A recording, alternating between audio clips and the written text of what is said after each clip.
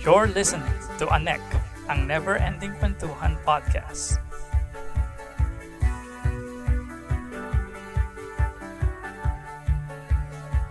Good. I think it's already tanghali. Ay, magandang Yes. tanghali. Magandang tanghali. 12:15. It's 12:15. Oh, it's 12:15 na. Okay, good afternoon actually. Good afternoon everyone. So this is the 7th episode of Anek, ang never-ending kwentuhan podcast.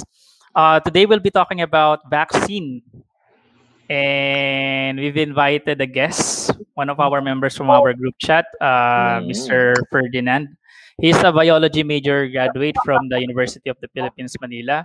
And he'll be giving us some information, or he'll be enlightening us, especially those who are still anti-vaxxers amidst the ongoing pandemic period brought by the COVID-19 fiasco. Okay? So para sa mga anti-vax, and for those who Yes. want to know more about how a vaccine works, especially dun sa mga natatakot dahil nga ongoing na, right? Ongoing na yung mga pagbibigay natin ng vaccine. Yes, that is correct. Yeah. Okay, so I guess mustahan muna tayo. Oo nga, Mustahan muna kasi siguro tayo truth. bago tayo mag-start. Kumusta naman na, Ferds? Ayos naman.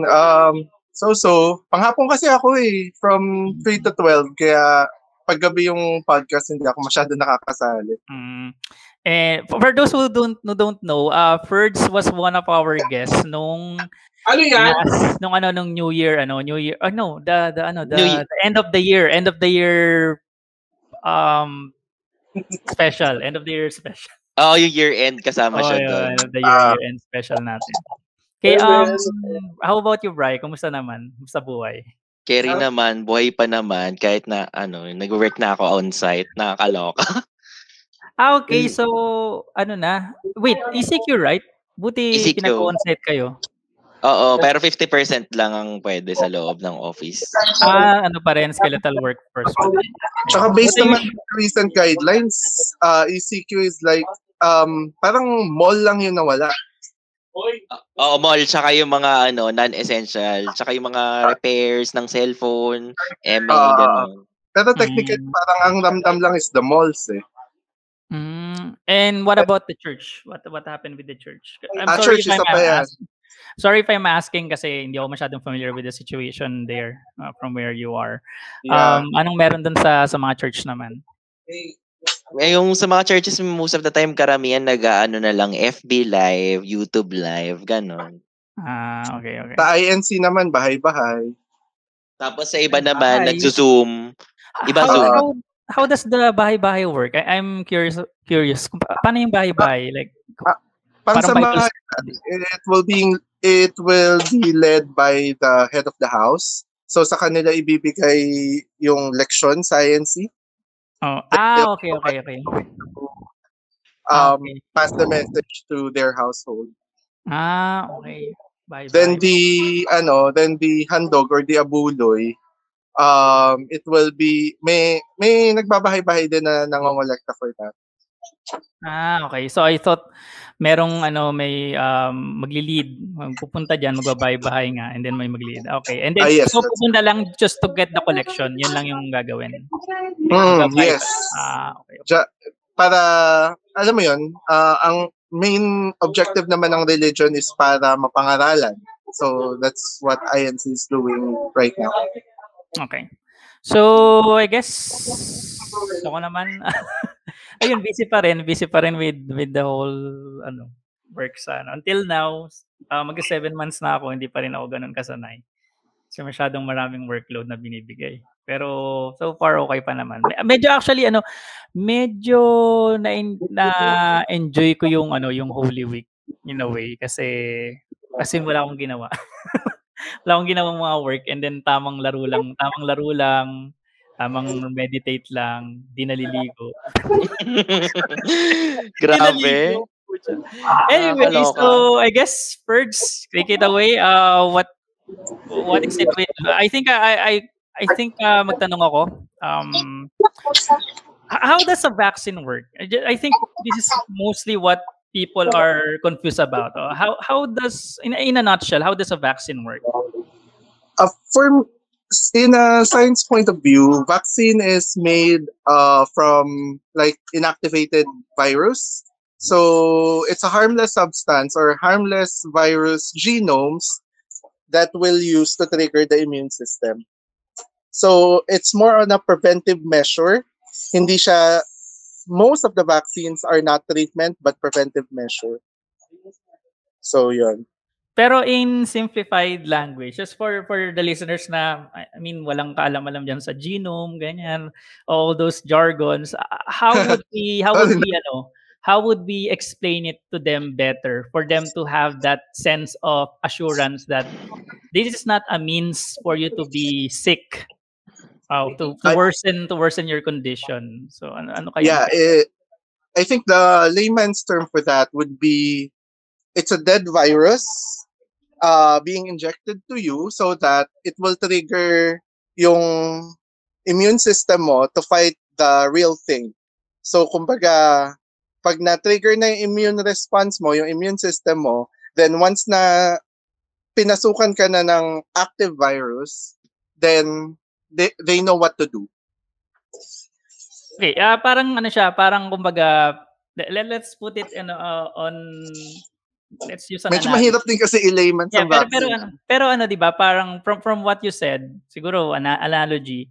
Think of it this way na parang 'di ba kapag yung sasakyan namatay yung battery niya, then 'di ba tawag dito, kino-connect siya on another sasakyan para mag-jump start. Parang from what you explained. So yung dead virus i-inject sa katawan to trigger a response. Oo. So that kumbaga, I think ang medyo tamang logic or comparison sa kanya would be yung parang practice dummy. Okay. So, 'di ba, ang mga boksingero, nagpa-practice dummy sila. Yung mga sundalo, minsan may mga picture pa ng Abu Sayyaf na tina-target range nila. Para siyang ganon. It's a dead virus or a harmless virus para ma-practice yung immune system natin para pag dumating na yung real thing, prepared na siya. What about Brian? Do you have anything to add?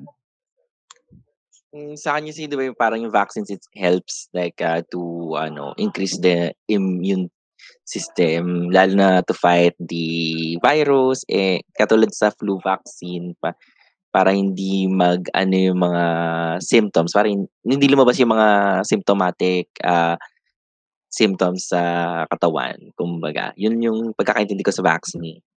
But what about yung sinabi mo nga, Bri, kanina, para hindi lumabas yung symptom. But the thing is, the reason why people tend to be afraid of getting the vaccine is because once they, for example, yung first dose, after they took the first dose, they were injected with the first dose, they get symptoms. They are able to get these COVID-19 symptoms, which makes it worse. I mean, takot na nga sila because of what happened during yung Dengvaxia issue. Mas natakot pa sila ngayon. So, what is it with the symptoms appearing after nga inject sa kanila yung mga vaccine? Anong meron dito, Ferds? Yeah. I think it's normal. Yung mga fever-like symptoms naman is technically normal.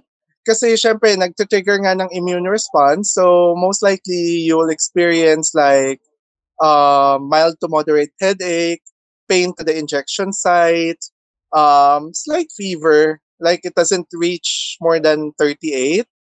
And it will like disappear for a few days, like 1 week max. So, those are known side effect, which is totally normal, harmless. And actually, for the Dengvaxia, it was highly politicized. So I don't want to talk about it. It was actually approved by the FDA. And just to be a bit political, most of the death of the Dengvaxia is not related to the vaccine itself. It's related to what? Just to educate our listeners in a way. It's related to what? Yung iba kasi mga severe hemorrhage na more of, alam mo yan, ang tagal nang na-inject sa kanila ng Dengvaxia, but then doon nasisisi, doon na politicize just because they were injected by Dengvaxia. Okay. So you mentioned about, so just to clarify, once you are injected with the vaccine, there's a huge possibility. I mean, it's a default nung It's vaccine na it is actually varies from person to person. So pag nagpapa-flu vaccine naman ako, I didn't feel nothing. Others feel like feverish for a few days. Pero in my case naman, there's none. So yung side effect, di ba kahit mga paracetamol nga may side effect it varies from person to person. But what about you mentioned that yung vaccine, it will result to you experiencing symptoms like fever. So it's normal for you to It's do normal, that. yes. For you It's to have normal. that, rather. For you to have that, and you should not panic. But Yep. I think that the thing that concerns them the most is the people who are dying after the vaccine was introduced to them. So what happened? Why do people experience those things, or why does someone die because of the vaccine? I don't want to connect it with the vaccine, but the investigation seems to be going there already. Towards To be yan, traced there. towards the vaccine. So Yeah. far naman, there's none yet. Pero there are reported cases in which people experience like side effect na medyo severe. So pag ganon, ipo-pull out yung vaccine, then further studies will continue. Wait, Kasi but there are reported cases na namatay na, right? that I'm not familiar with. Yeah. So Kasi yun. merong mga merong I've actually I was informed that there are people who died after receiving the vaccine, like days after receiving the vaccine. Merong lumaki daw yung spleen, or nagkaroon ng mass sa spleen. Something about the heart condition happened. So, pero yun, di naman natin makakaila na sometimes there's a fatality with the vaccine, but that's too small. Like for example, sa polio, it's like 0.00 something %. So vaccine is not for everyone naman talaga. That's why we encourage people that those eligible to have the vaccine is to take the vaccine, while others who are like allergic to the vaccine itself, or like for example too weak to handle a vaccine, like cancer patients or those who have those who are immunocompromised, hindi sila pwede din sa vaccine because it may trigger a severe side effect. So inaasahan nila is yung mga nagpapa-vaccine to trigger the herd immunity. Herd immunity is like, in layman's term, you are protecting, parang sa group of people, you are protecting those who are not vaccinated by not getting sick yourself. Okay. So, everyone doesn't have to take the vaccine, especially if they were assessed na bawal or hindi kakayanin ng katawan nila, or like for example, I think AstraZeneca or Sinovac ata yung not safe for the elderly. It's Sinovac kasi ang AstraZeneca is yun lang allowed for for senior citizens. Ayan. So Sinovac, like for example, the Sinovac vaccine, it's not allowed for the senior citizen because it may trigger harmful side effect. So ang aasa ngayon ng senior citizen sa mga healthy people, kunwari, let's just say Sinovac lang available vaccine, walang Astra, walang Pfizer, walang everything. So the elderly, hindi sila pwede ma-vaccinate ng Sinovac. So for the people na young naman, na pwedeng ma-inject ng Sinovac, the elder people will trust those who are vaccinated for the herd immunity. So That's how it Okay, works. so para kumbaga since hindi sila makapag-take ng vaccine, yung people na lang that surrounds them should Yes, be that ano, is correct. should not have the capacity to get the should not have the means to get the virus. Yes, that is Ah, called okay. herd immunity. So Okay. those who are vaccinated are protecting those who cannot take the vaccine. Okay. And yeah, Brian, anong itatanong mo? Ayun nga, di ba? Naging napag-usapan to sa Miss Grand International yung about sa question ng Parang gusto ko malaman yung reaction ni Ferds, yung kung isang vaccine na lang yung natitira, kanino mo ibibigay? Sa 15 years old na bata or sa senior citizen na 'di ba? It's kind of bit question is kind of controversial kasi ang hirap niya sagutin. Nagulat lang ako for you as a biology major and may I'll go with the 15 years old. Kasi unang-una, science itself will determine that they can trigger herd immunity, so they can protect those people na hindi pwede sa vaccine, like for example the elderly. And yun. And Yep. it has been proven that teenagers are super spreaders. So might as well have the preventive measures to them para they cannot pass it to others. Tawa ako dun sa Sabagay. term na super spreaders. Totoo nga sobra same. Pero di ba, eto pa, yung sagot kasi ni Samantha is more on sa senior citizens kasi daw, yung mga youth daw na 15 years old, kaya naman daw maging kahit ng exercise and stuff. Yung daw kasi, yung sa mga senior citizens kasi walang daw kasi sa no? I know, yes. Pero lang, I just want to hear the reaction regarding the vaccine question. Yun lang naman. Regarding the super spreader, explain ko lang siya ng very kasi again, jargon na naman. Ang hirap minsan ng layman's term eh. Ayun, regarding super spreader, that's why teenagers or 18 below are called super spreaders. It's because most of them has mild and asymptomatic symptoms. So, pag yon hindi sila natetest, and at the same time, gumagala sila not knowing that they have the virus or they are the carrier. So, ayun, they spread like wildfire. Sabagay, totoo naman. And then tawag dito.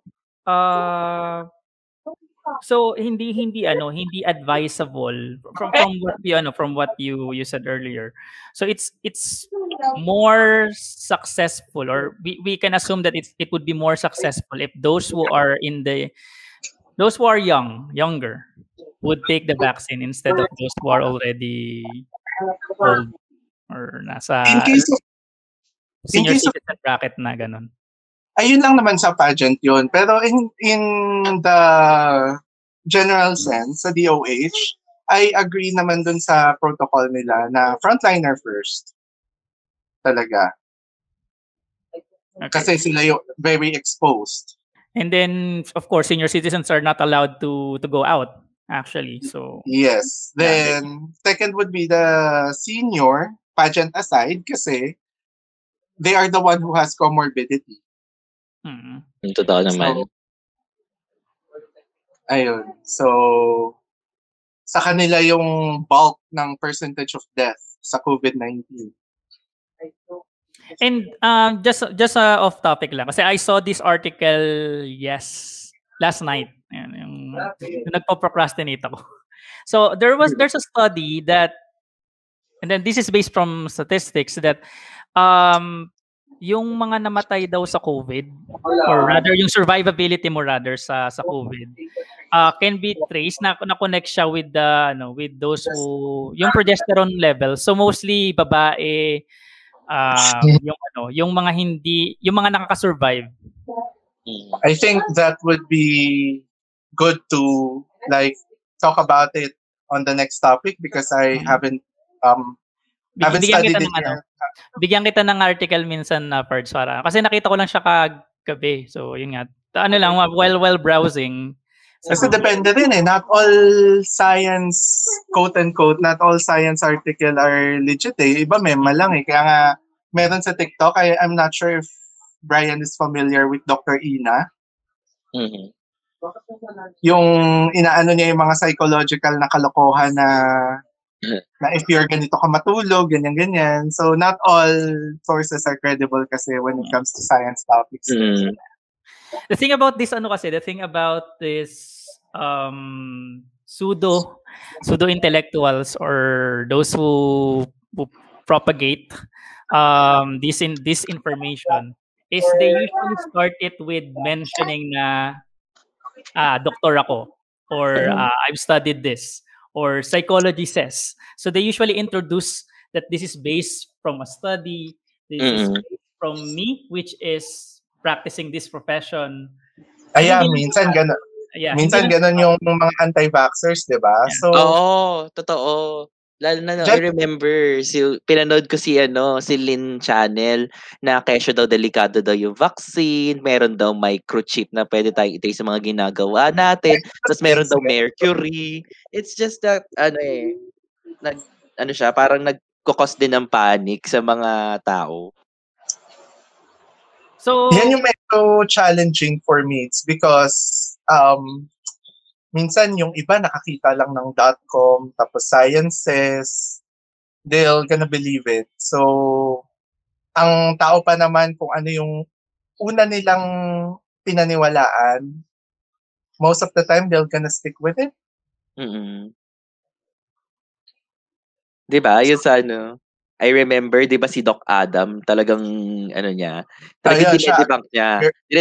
Tsaka si Doc Dex, tsaka si Doc, yung sa tatlo sila, si Doc Dex yung isa. I forgot, si Doc Alvin, silang tatlo regarding the vaccines. They are aggressive enough to combat false information that is being spread in the internet like wildfires. Yung mga doctor na talagang nagbibigay ng information about vaccine para at least ma-inform yung mga tao. That's lalo na kay Doc Adam natutunan ko rin yung more on the vaccine side without kasi 'di ba if you can see na yung nagiging political din minsan katulad yung kay Doc Ron. Ayoko na mag-mention. Nakakaloka to si Doc Ron minsan Yung sipong hindi daw totoo yung COVID. Yeah, exactly.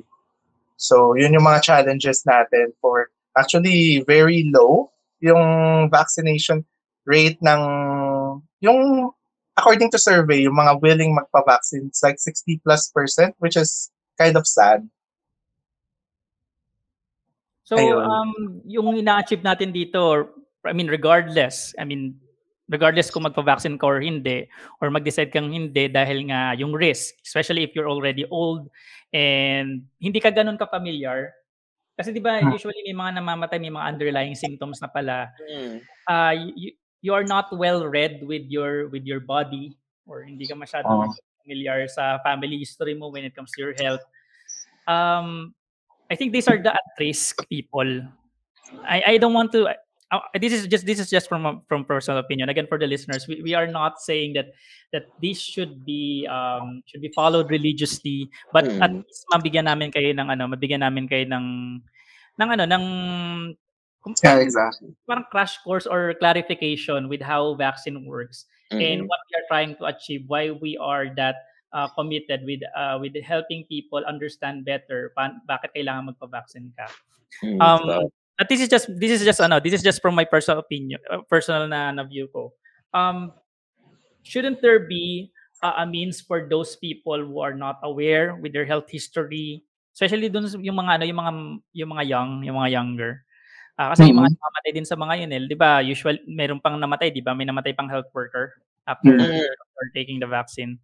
Isn't there a means for our country to assess, to perform an assessment first before injecting the vaccine, or how does this work? Kasi hindi ako familiar with the process, with the protocol. Yes, definitely. Are they just going to be injected? No. No. What?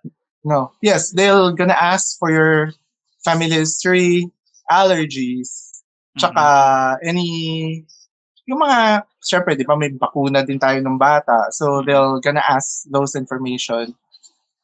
so that to make sure that the vaccine is compatible with this particular person. May mga finifill out na form dyan.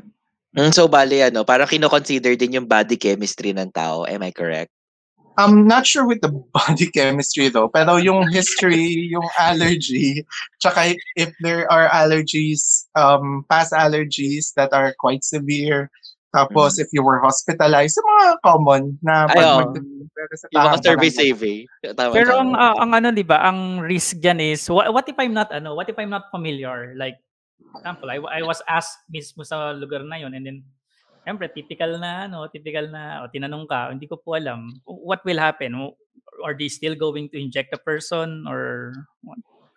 Kung wala naman siyang history ng hospitalization, then definitely default it will. Most probably they will. Okay. They will still do it. So it really falls under whether or not you are aware of what happened to you or yung family history mo or yung health history mo.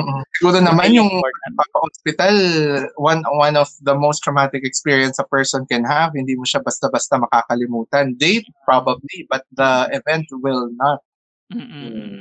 So for those who are listening, so it's important for you to know health history, any history ng ganitong sakit. Kung hindi mo man nararamdaman, at least yung kamag-anak mo, immediate family member, for example, tatay mo, lola mo, tatay mo, kapatid mo. So I think it's one of the things that you should know first before na magpa-vaccine or before pa-register. Or at least man lang, pag nandun ka na sa lugar na yon, prepare those information already. Yeah, just to add up lang it's sad to say na ganito kinahantungan natin because in the past, Philippines is one of the highest percentage when it comes to vaccine, when it comes to, nagpapavaccine na tao. That's why during like 10 to 15 years ago, polio was even never existent in the Philippines anymore. So that's how aggressive we are. That's how trustful we are when it comes to vaccine. And sad to say, na-politicize siya ng bongga, especially during the Denvaxia times. Kaya siguro bumagsak yung vaccination rate ng Pinas. Alam mo naman, it's more cultural madali tayong maniwala sa mga sabi-sabi. Like for example, compare ko lang din yung nangyari sa insurance. So, because of the cap plans, before cap plans pala, people are like very trustful with insurance. So, after cap, nung incident with cap, bumagsak din ang trust ng Pinoy sa insurance. So, nakikita niyo yung pattern. Yes. They saw na they saw na yung isang bagay na walang means sanang pumalpak. Pumalpak siya. So, di ba more on cultural isa lang yung nagkamali, parang nadamay lahat. Parang gano'n. And then there's also this sense of it being published sa social media, the most accessible platform for us to get information, the internet, or even Facebook for those who are using free mobile data. I think there's still, absurd that it may seem, there's still this sense of credibility na nakikita sa isang bagay na nasa internet. I think that's one of the thing most mga people who are not digital natives and then see it in the internet, nasa computer naman, they would assume that okay, it's in the internet. So I assume that because of the technological advances that we have, I would assume that this information is true. Whereas people are indeed dying because of the COVID-19 vaccine. Ergo, I will not take it kasi nga there's still risk. Ginagawa pa siyang you know how people would not yet update their operating system, their OS. Yes, may mga bugs pa. And then, parang ganun, din nila ini-integrate. Bago pa naman kasi may mga na unahin ko muna tong mga to kasi para tingnan ko muna kung ano magiging resulta sa kanila. Hindi kailangan katakutan yun kasi sabi nyo nga before na everything is political. In a Oo. science perspective naman, everything has a risk. Mm. Yep. Even lumabas ka lang sa bahay, it has risks. Umupo ka, it has risk. Lahat. It has. How would you just to I think we can end it with this question yung Bri, or do you have any more questions? Di ba napansin ko lang din sa government kasi parang medyo kulang yung pagpapabigay na ng education lalo na sa website ng DOH na Yeah, exactly. regarding vaccine. Kasi I remember I watched about vaccines kay Doc Adam na sa Australia, talagang sobrang dami ng articles even in Filipino, even in other languages na talagang nilalagay nila talaga yung more comprehensive para mas maintindihan yung vaccine. Dito kasi napapansin ko, 'di ba, sa DOH parang English lagi. English lagi tapos yung kulang pa yung information na binibigay sa vaccine tapos para i-educate yung mga tao. 'Di ba? Isa rin yung problem na parang hindi masyadong na-educate din yung mga tao ng DOH sa site nila yung vaccines para at least may idea sila about it. And a large part of it actually is a large part of the demographic are those who do not really understand these jargons. Even sa community health nursing, we are tasked, or we are told that when we explain things to our patients, we should make sure that we do not confuse them with the terms that we are familiar with. Like if we can simplify it, we can use their language to better explain their situation or the situation. Totoo. Kasi nga, tendency is people will just say yes, oo lang ng oo, hindi naman pala naiintindihan yung nila. And then on the long run, mapapakamot na lang ng ulo, hindi ko po kasi alam I assume na you will be surprised that even those in the professional nasa professional na professional na sila. Totoo. They still do that. Hindi natanggal sa culture nila. I know that kasi I also experienced that. May mga ayoko lang magsalita. Pero may mga taong ganyan. Like I would give them this task and then oo lang sila ng oo, and then in the long run magtatanong ako, hindi pala nila alam. They assume na parang hindi ganoon kaimportante. And then yun, wala ako rin ang sasalo ng nung kapalpakan. So we should make sure that everything that is told to us, especially these things which is a matter of life and death, we understand. Walang masama kung magtatanong pa further, or kung meron maintindihan, you go ahead. For me naman, in my own opinion, for the vaccine campaign to be successful, especially ngayon na may pandemic tayo, we need the help of everybody, especially the influencers, the celebrities, the politician. Instead of campaigning for the copper mask na may butas, they should True. Yeah, they should have campaigned for like vaccination, safe safe vaccination, na parang sayaw-sayaw sila na nagpapa-vaccine, sayaw-sayaw sila na nag-encourage for people to vaccinate. So para magkaroon sila ng tulong lalo sa mga masses for them to be vaccinated. Agree. So it all boils down to translate din yung documents to a layman's term. Campaigning. Kung yung pagbubudots ni Bong Revilla ginamit niya sa vaccine, they should have, 'di ba? Alam mo 'yon? Oo. Especially lalo na yung mga ibang documents ng DOH na nakano lang sa English. So, mas maganda siguro kung ita-translate to into different Filipino languages and dialects as well para mas maintindihan yung tao kung ano bang sinasabi tungkol sa vaccine, ano ba tong COVID-19 and stuff. Para at least, di ba, mas maalam pa yung tao tungkol dito.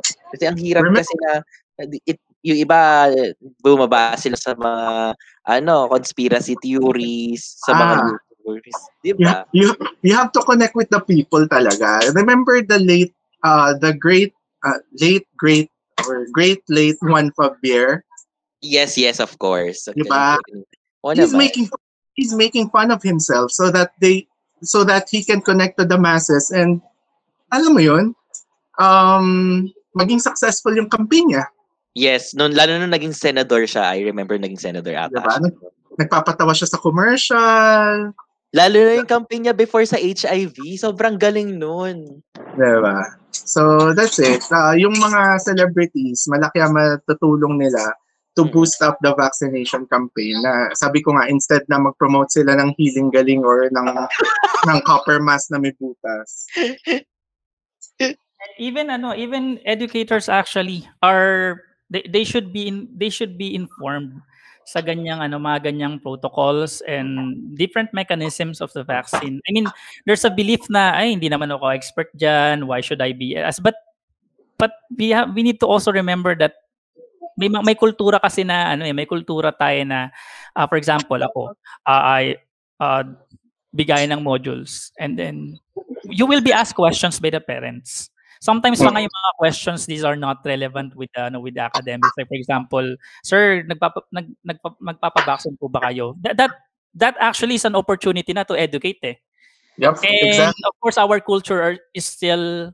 I mean, there's a lot of issues actually with the educational with the education system, but still, hindi pa rin nagwe-waver yung culture that when someone asks a teacher, nandun na yung sense of credibility. Okay, sinabi ni sir sa akin to, sinabi so ni madam sa akin. So I know that this is right.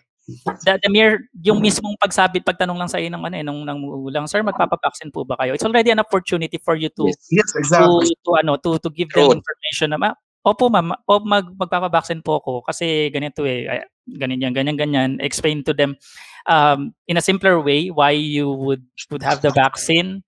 And then kapag nagtanong pa further, it's already an opportunity.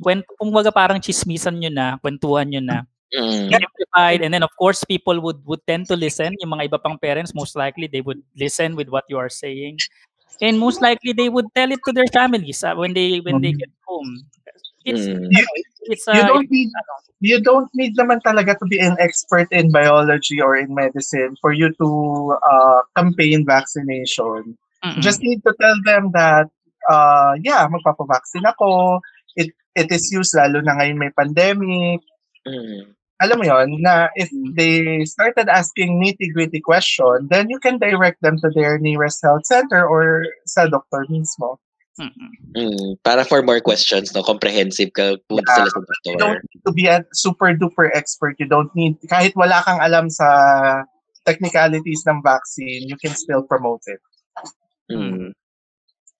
So, any last thoughts? Gugutom na. Yeah. Same. Ako din hindi pa kumakain. Do you have any last thoughts before we end this episode? For me, it may open up a can of worm, pero ito sana yung topic ko ngayon, which is the recent vaccine that we have in the Philippines, which is Sinovac.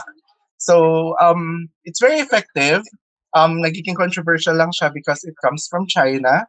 And it has reported side effects in other countries, but then it has an efficacy of, I think, 50 plus sa pag-prevent ng COVID-19. It has 80 plus efficacy sa Dubai sa pag-prevent din ng COVID-19, but it is 100% in preventing severe and deadly symptoms. Okay, let me get this straight. The Sinovac is actually it's okay for you to be injected. It's a good vaccine. Medyo old school lang yung yung technology niya because it's made of inactivated virus. So yun, it's based naman sa statistics, technically maganda, 50 plus, then 80 plus % din siya sa Dubai, then 100% in preventing severe cases. And these are not supposed to be given to senior citizens, right? Hindi siya pwede senior citizen. Kay Brian siya na sa DOH ata yung Oo, sa DOH na parang nabalita sa news na, di ba? AstraZeneca daw pwede sa oldies by that. Yeah. Okay. And any more before we end, Bri? Sa akin kasi it's really important na yung vaccination, pero syempre may iba na talagang hindi allergic sa vaccine, pero it's a good start na dapat mas malaman natin yung vaccine sa mga credible information para to prevent dumami yung mga anti-vax tsaka yung mga misinformation tulad ng ivermectin. Para next episode baka mahaba yung episode. Pero let's know more about the vaccine kung gaano siya effective. Hindi lang sa COVID kundi sa mga ibang sakit katulad ng flu, measles, 'di ba? We should be educated para at least mas immune tayo sa mga iba't ibang sakit. Yun lang. Sa akin naman, we all have the moral responsibility, especially now that limited ang means natin to gather information. We are not allowed to go. Some places have protocols na hindi sila pwedeng lumabas. Yung mga tao na kailangan ng information, sila yung mga walang internet, walang means to get any information online, and their only source of information would be people around them, and those who go out usually wala pang dala pag-uwi. And I think it's about time for us to have this sense of moral accountability for each other. Hindi na you are not an expert at vaccines, hindi na lang ako magsasalita. Because this is the reason why this information is being disseminated in the first place, for every citizen to have a background on this information. And it's only proper that you go ahead and share it to people who have no means to experience what you're experiencing. And as an educator, I believe my co-teachers, my people or the people like I sa field, they need to have this sense of what they call this, yung means para i-inform yung mga advisory class nila, yung mga parents ng advisory class nila, even if it's not already kasama sa line of work mo, kasi you're most likely the source of their information, kasi nga ikaw yung nakakasalamuhan nila every week. For example, kuha na ng modules, ano ba naman yung konting kwento mo sa kanila yung nalaman mo. Maybe it would make a change, ripple effect, magkaroon ng change dun sa perspectives nila. Before anti-vaxxers sila, and then ngayon dahil nga nakita nila na okay, mabago yung at least man lang kung hindi man sila magpapa-vaccine because there's risk, at least man lang hindi na kumbaga hindi na pure evil yung maging tingin nila sa vaccine. Yeah, everyone at least they're informed with the mechanism. Magpa-vaccine man sila o hindi, at least hindi sila yung tipong all throughout wala. Hindi, tingin ko vaccines are not supposed to exist. Parang ganun ang belief.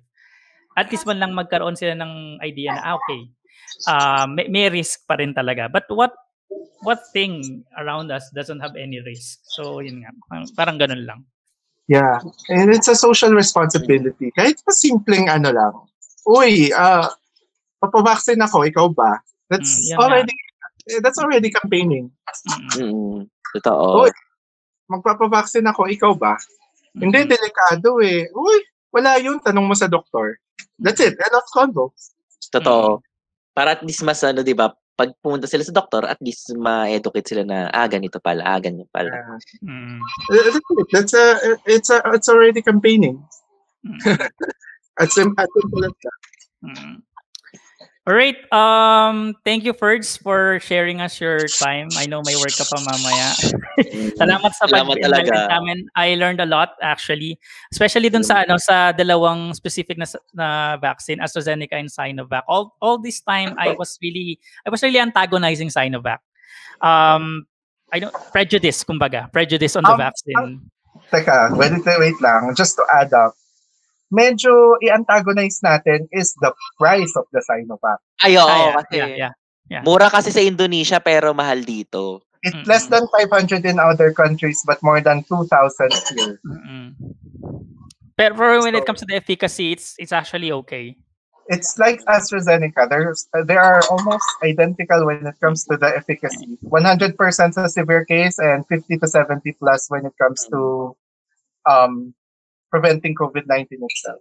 At saka din, dagdag ko lang, 'di ba? Medyo nagkaroon siguro ng deep parang pagkakapareho yung Sinopharm tsaka Sinovac. So magkaiba siya. Yung Sinopharm yung medyo delikado, yung Sinovac is okay.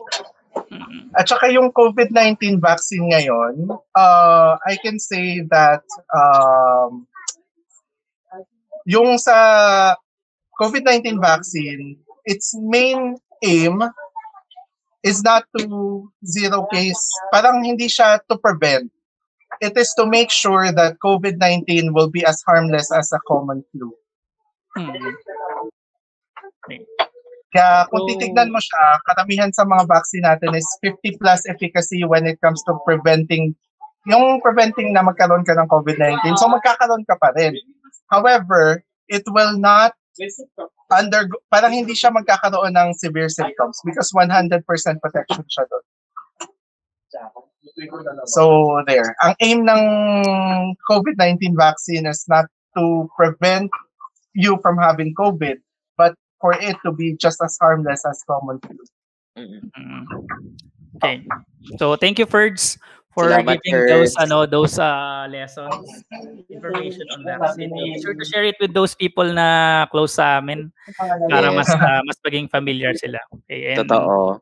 Bri, anything to add before we end?